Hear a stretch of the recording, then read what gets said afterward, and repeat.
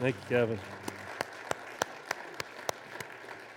Thank you, thank you, thank you. Children, you're dismissed for Grace Church, Grace Children's Church, Grace Kids.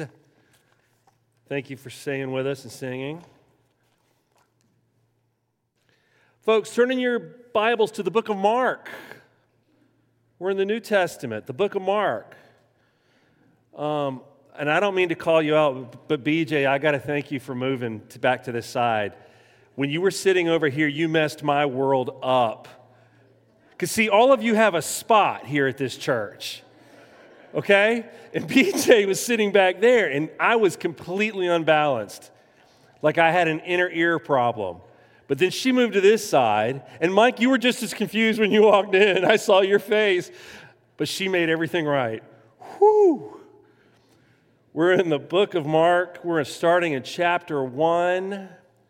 Today's sermon is titled, The Beginning of Christ's Ministry.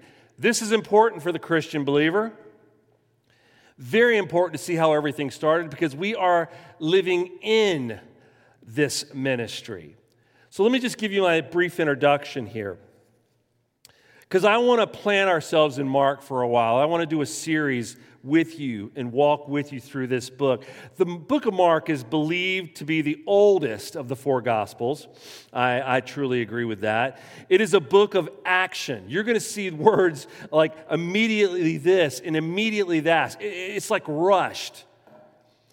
And it's a book of action. And it's also a book of preaching. Just like the book of Acts is a book of practicing, Christ taught man in Mark, and man practiced what he taught in the book of Acts. So today we're going to look at the beginning of Christ's ministry, and it's a ministry, the reason we're doing this, it's a ministry where the followers of Christ changed their world.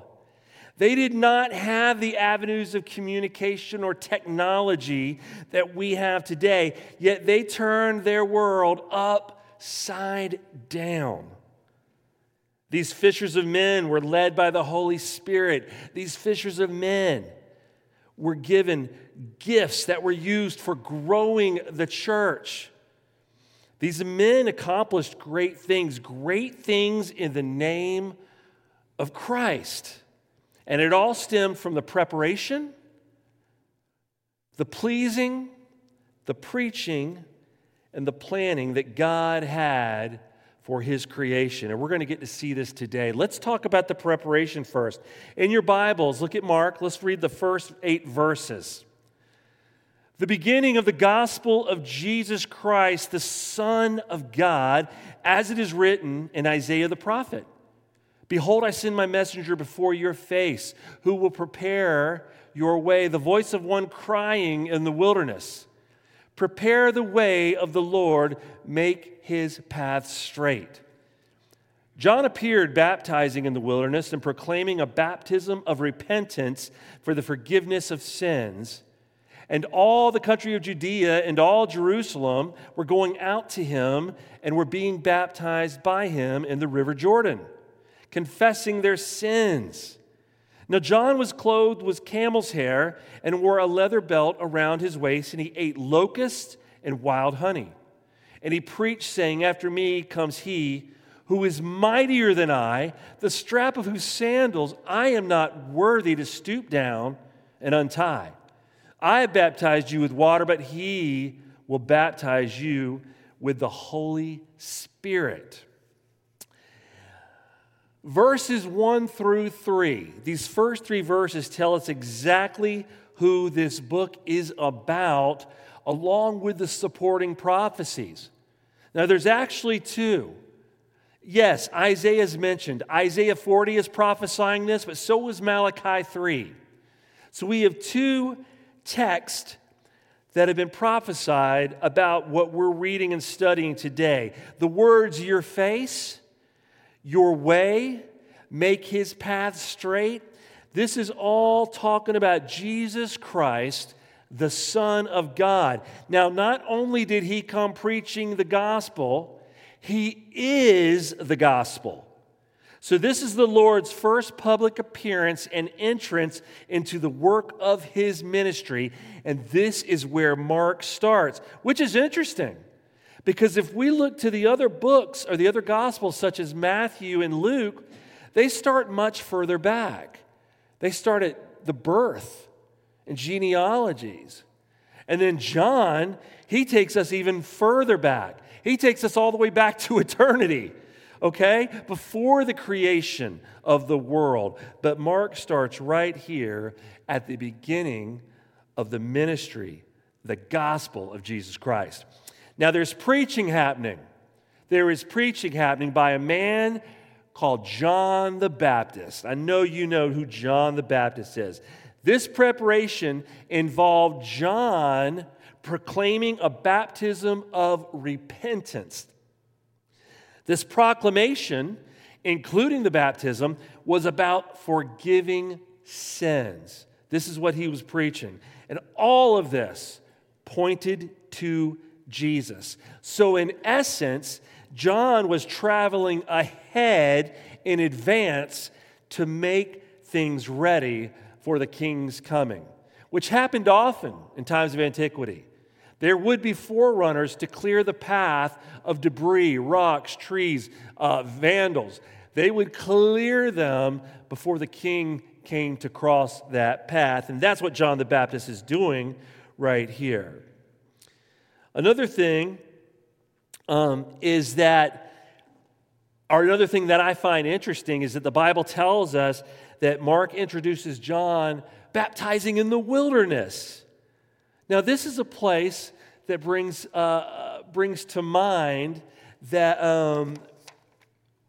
the deliverance of the Israelites, but also the disobedience. So we have the disobedience of Israel, and we have God's redemption that we find in the wilderness. But all in all, Jesus was coming. His arrival would take over where John the Baptist's work left off. Basically, John was a forerunner. Now, the description of John is also something really neat.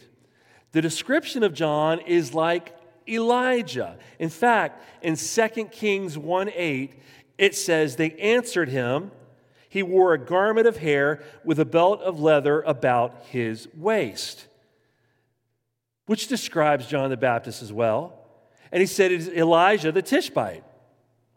And then in Luke 1:16 and 17, it says, and he will turn many of the children of Israel to the Lord their God, and he will go before him in spirit and in power of Elijah, to turn the hearts of the fathers to the children, and the disobedient to the wisdom of the just, to make ready for the Lord a people prepared.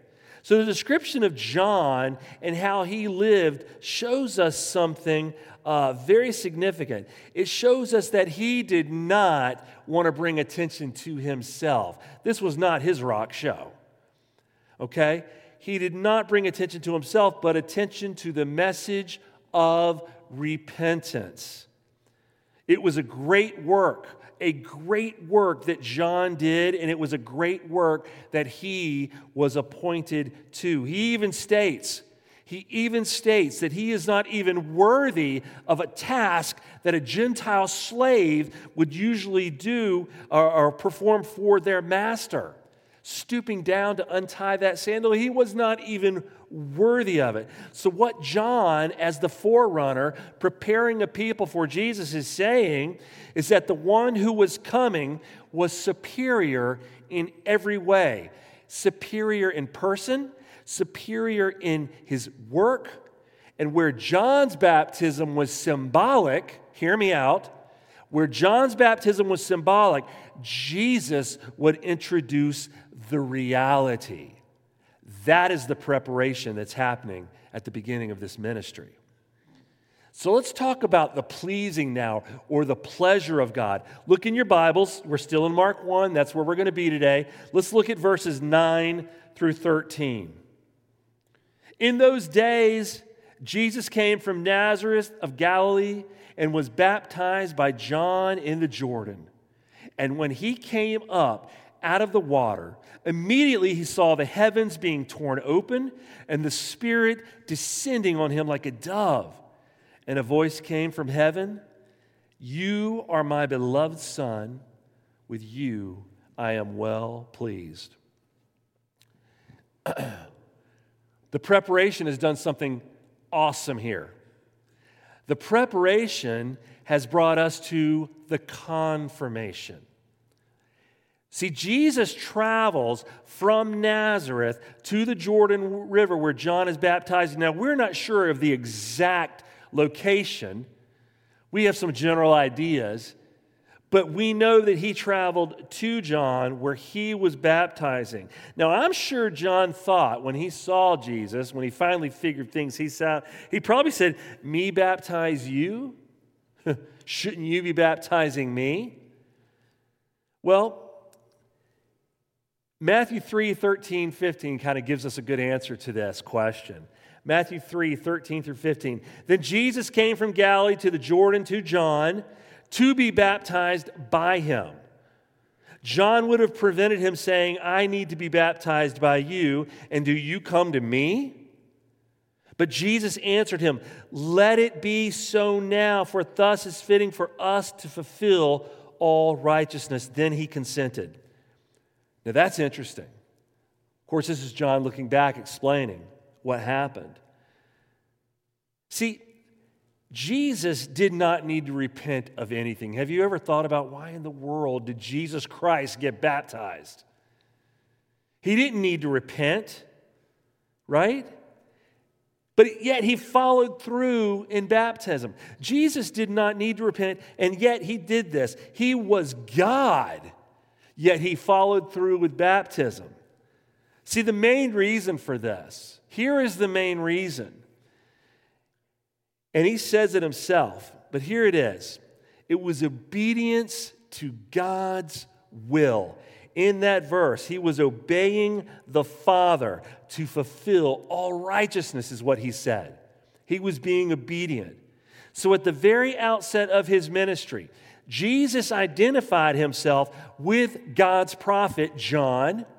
He identified himself with the message that had been being preached, and he identified himself with his people. With his people. You know, God's justice, because we serve a just God, God's justice must be satisfied. And Jesus, our Savior, by his baptism, confessed that he would satisfy. He was confirming, professing that he would satisfy the justice of God by dying under the wrath of God as our substitute. Look at this verse in Luke 12:50. Listen to this. I have a baptism to be baptized with, and how great is my distress until it is accomplished. Hey, Jesus is not talking about the act of baptism in water. He's not talking about the baptism of the Spirit, folks. What he's talking about here is the passion. The passion, what he came to do, the cross. It was the anticipation of Calvary. The very act of obedience in baptism. Ready for this? The very act of obedience in baptism that started his ministry, which was symbolic. If you understand baptism, it was symbolic, would be the very act that concluded his ministry, his death and resurrection, which became a reality. And when we're baptized, we're immersed and we come back, right? That would become a reality. I am so moved that Jesus was baptized in the beginning to show us, to give us a foretaste, if you will, of what he came here to do. And then the scripture says something just outstanding, mind-blowing. The heavens were torn open. They were torn open. The Spirit descended on him like a dove. And the Jewish people love the dove. There are many symbolic things about the dove. There are many writings about the dove. But here the Spirit is descending. Did it look like a dove or did it just descend? We don't know, but we have the word that says like a dove. and it rested on him. And then a voice coming from heaven saying, "You are my beloved Son, with you I am well pleased." Folks, this is an expression of divine pleasure. God is pleased with who he is looking at. Man, can you see the relationship here of the Trinity? There are many religions out there, unfortunately, that call themselves Christians that don't see this relationship of the Trinity. I mean, we got Jesus standing in the water.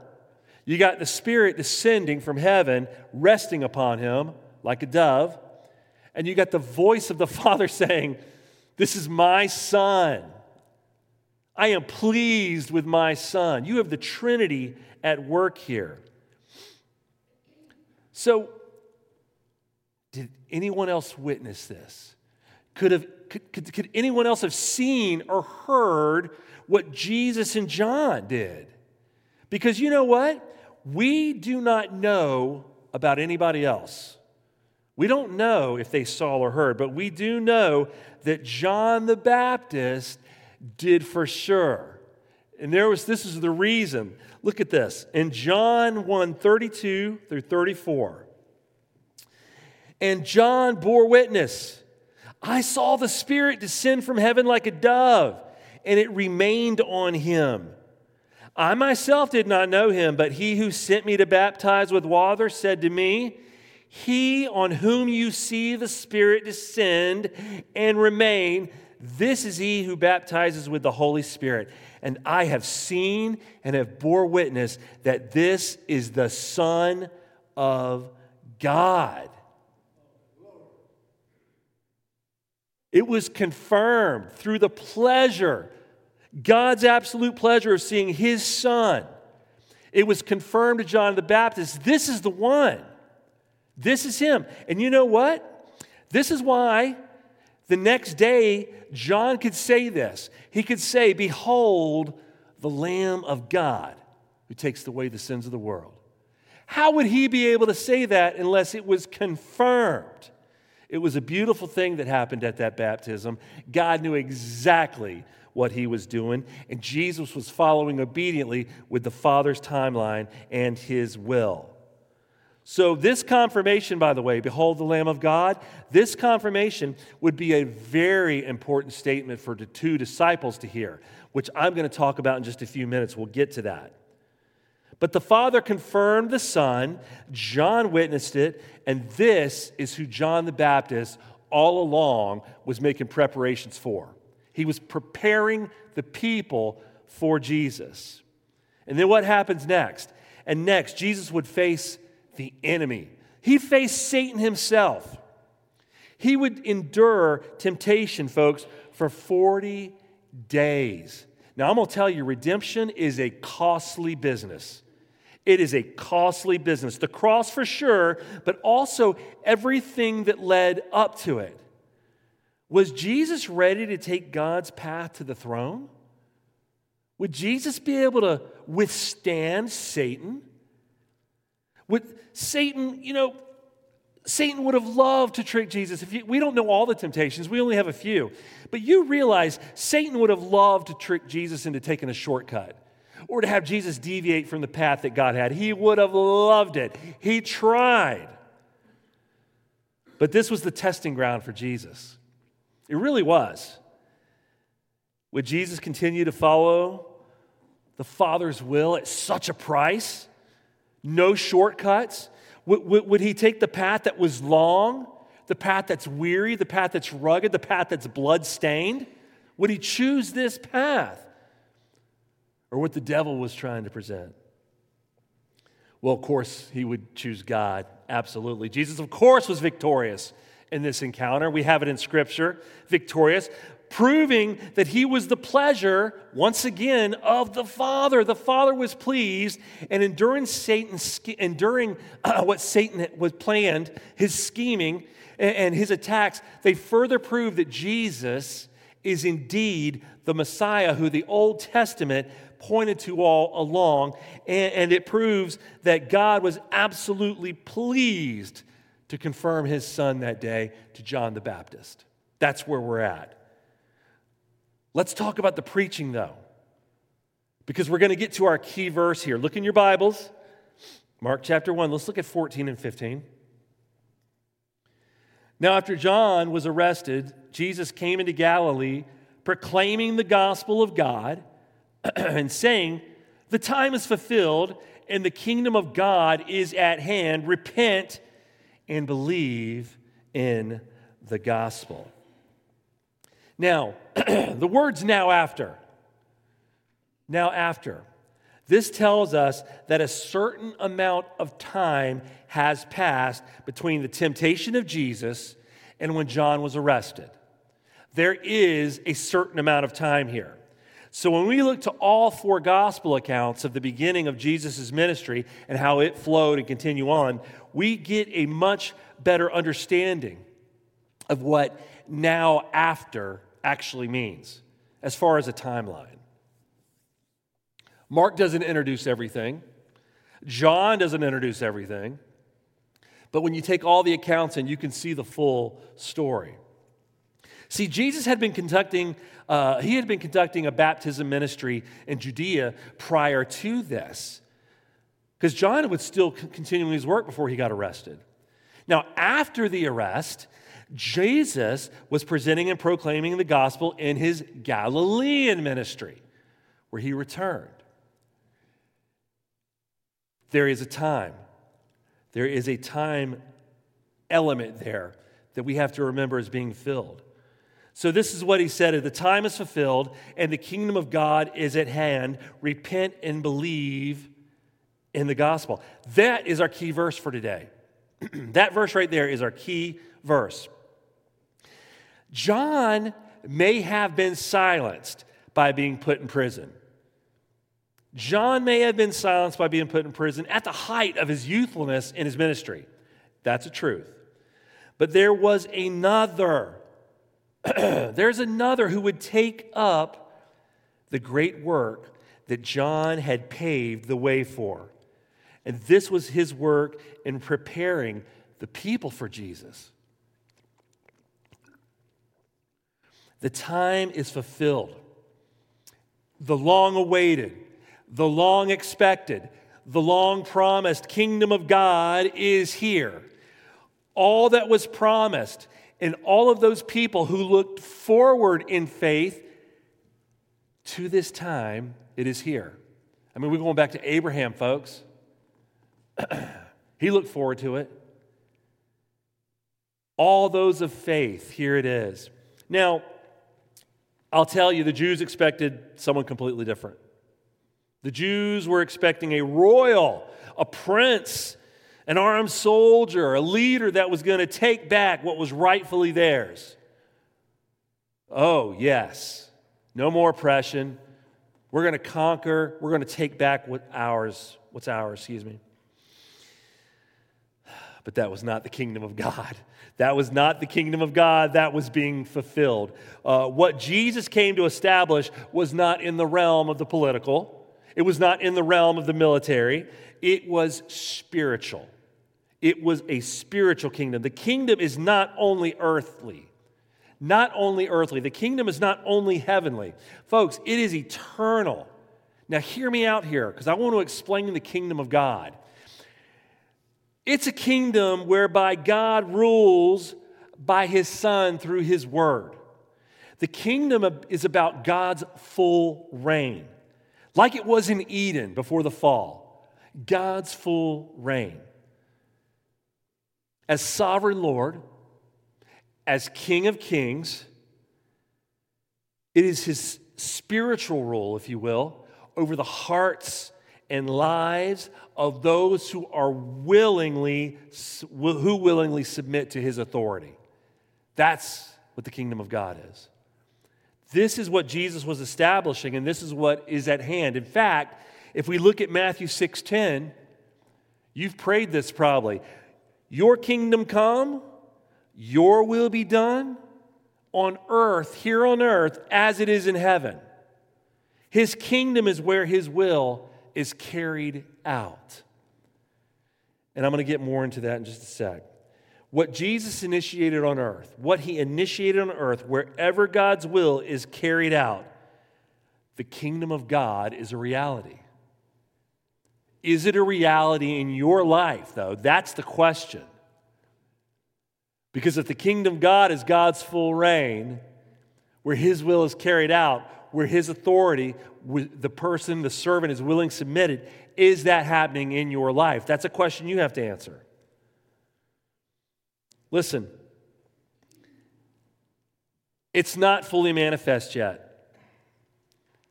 The kingdom of God is not fully manifest. It wasn't in Jesus' time. It wasn't in ours. We do not yet live in a world where God's will is a complete reality. And we all know that. But I will tell you this. We will. Just not yet, but we will. Like the verse I just read in Matthew 6:10, talking about your will be done here, just as it is in heaven. We want your will to be done here. The focus of the believer should be that we see the kingdom of God as a present reality. That's our focus, Christians, that we see the kingdom of God as a present reality. We're not just sitting here waiting for heaven. We're not just waiting for heaven. It should be our desire to experience heaven here on earth, surrendering to God's rule. Now, I'm not saying we're going to experience the great heavenly things that we're all hoping and waiting for here on earth. What I'm saying is His rule we should be experiencing here. And this is submission. This is surrendering. We are all to repent and believe. So we have not only the preparation, not only do we have the pleasing, but we have the preaching. And this is what John the Baptist was preparing the people for, and then Jesus brought it home with the kingdom of God is at hand. Let's move on. Let's do our last verses here, 16 through 20. Let's talk about the plan. Passing alongside the Sea of Galilee, he saw Simon and Andrew, the brother of Simon, casting a net into the sea, for they were fishermen. And Jesus said to them, "Follow me, and I will make you become fishers of men." And immediately they left their nets and followed him. And going on a little farther, he saw James, the son of Zebedee, and John, his brother, who were in their boat mending the nets. And immediately he called them, and they left their father Zebedee in the boat with the hired servants and followed him. You know, the church began with a few simple fishermen. I love it. Ordinary men who would do an extraordinary work. This was by no means the first meeting between Jesus and these two pairs of brothers. A lot of people think that. But this is not the first time they met. Again, we have to remember that when we remember the words now after John was arrested, that part, remember there's a time element there. We have to remember that time had passed. So what happened was this. Let me get some water. John the Baptist had pointed out to two of his disciples, two of them, as Jesus walked by, he said, "Behold the Lamb of God." And these two disciples, this is God's sovereignty, this is his work, providence, if you will. These two heard this identification, this identifying expression.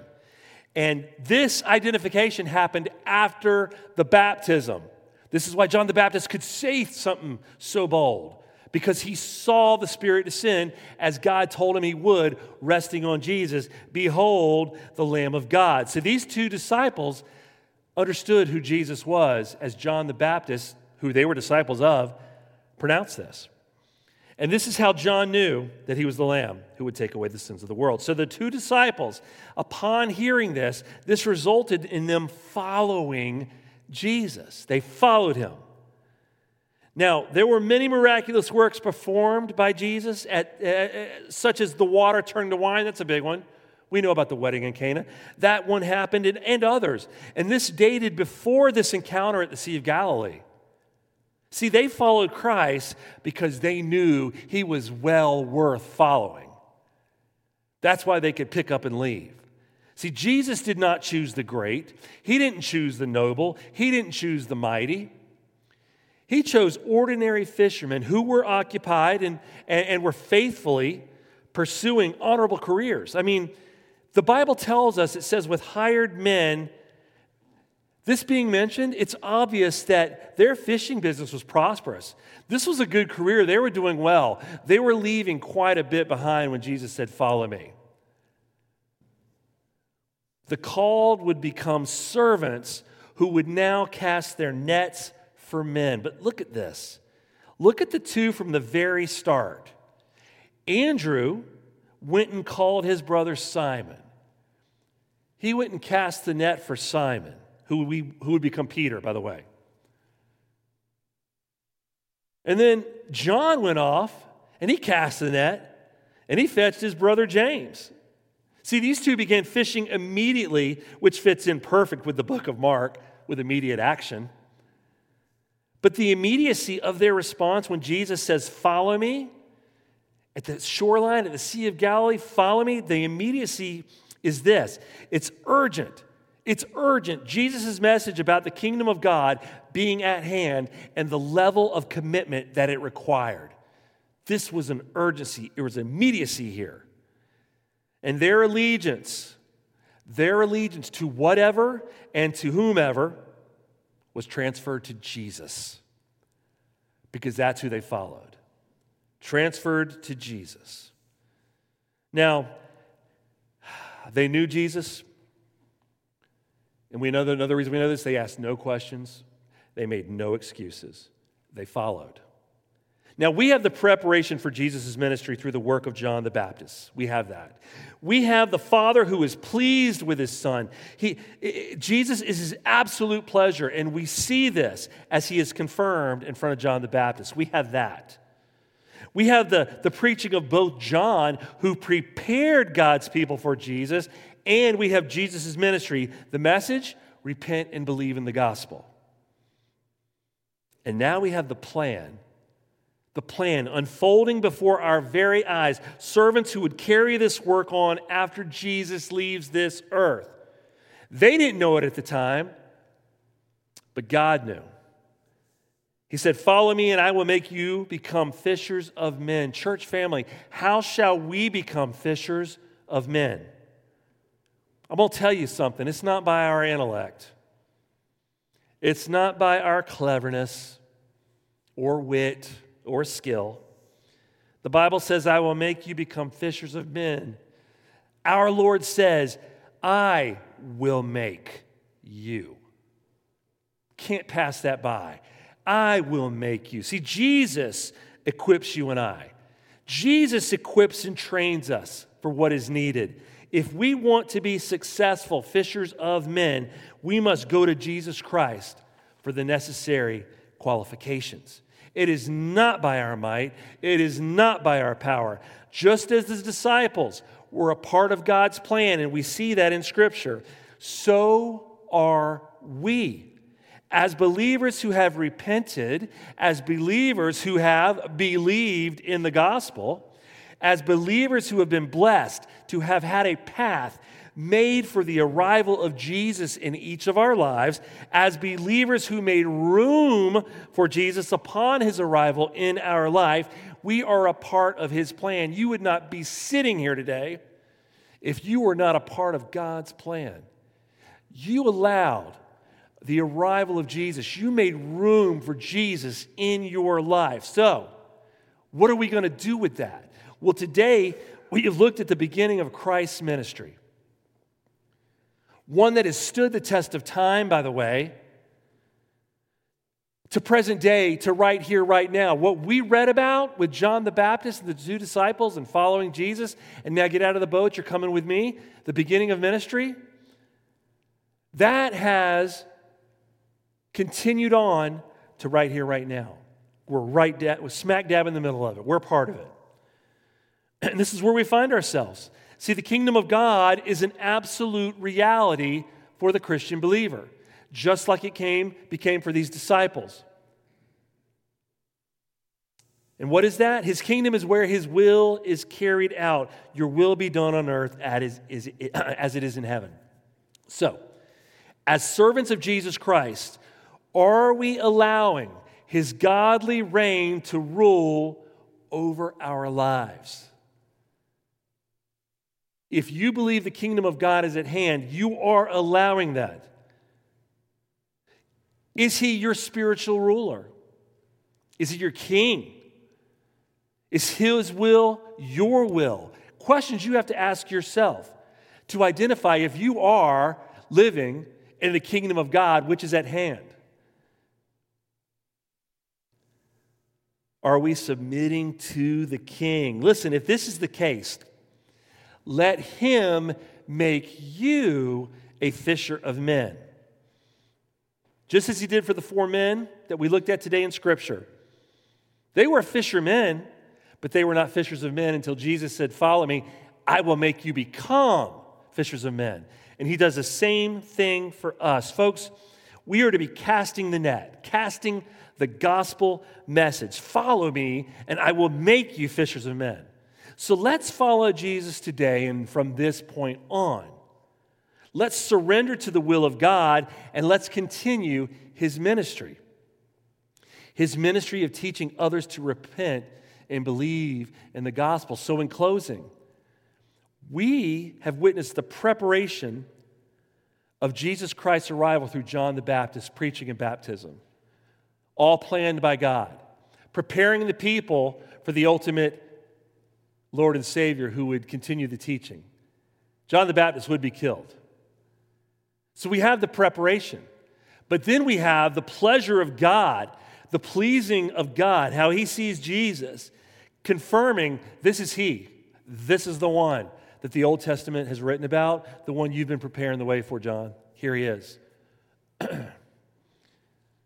Then you have the preaching of John the Baptist, which falls exactly in line with preparing the hearts for what Jesus is going to teach. He's going to take it much further, much deeper. But people are now prepared for this. And then you have the plan. Jesus just didn't walk around by himself. There was an ultimate plan. And we see this starting to unfold in the book of Mark. And next week's going to be really good when you see this. We get to see Christ in more of a complete view. But with this, you get to see the plan of 4 fishermen following Jesus, leaving everything.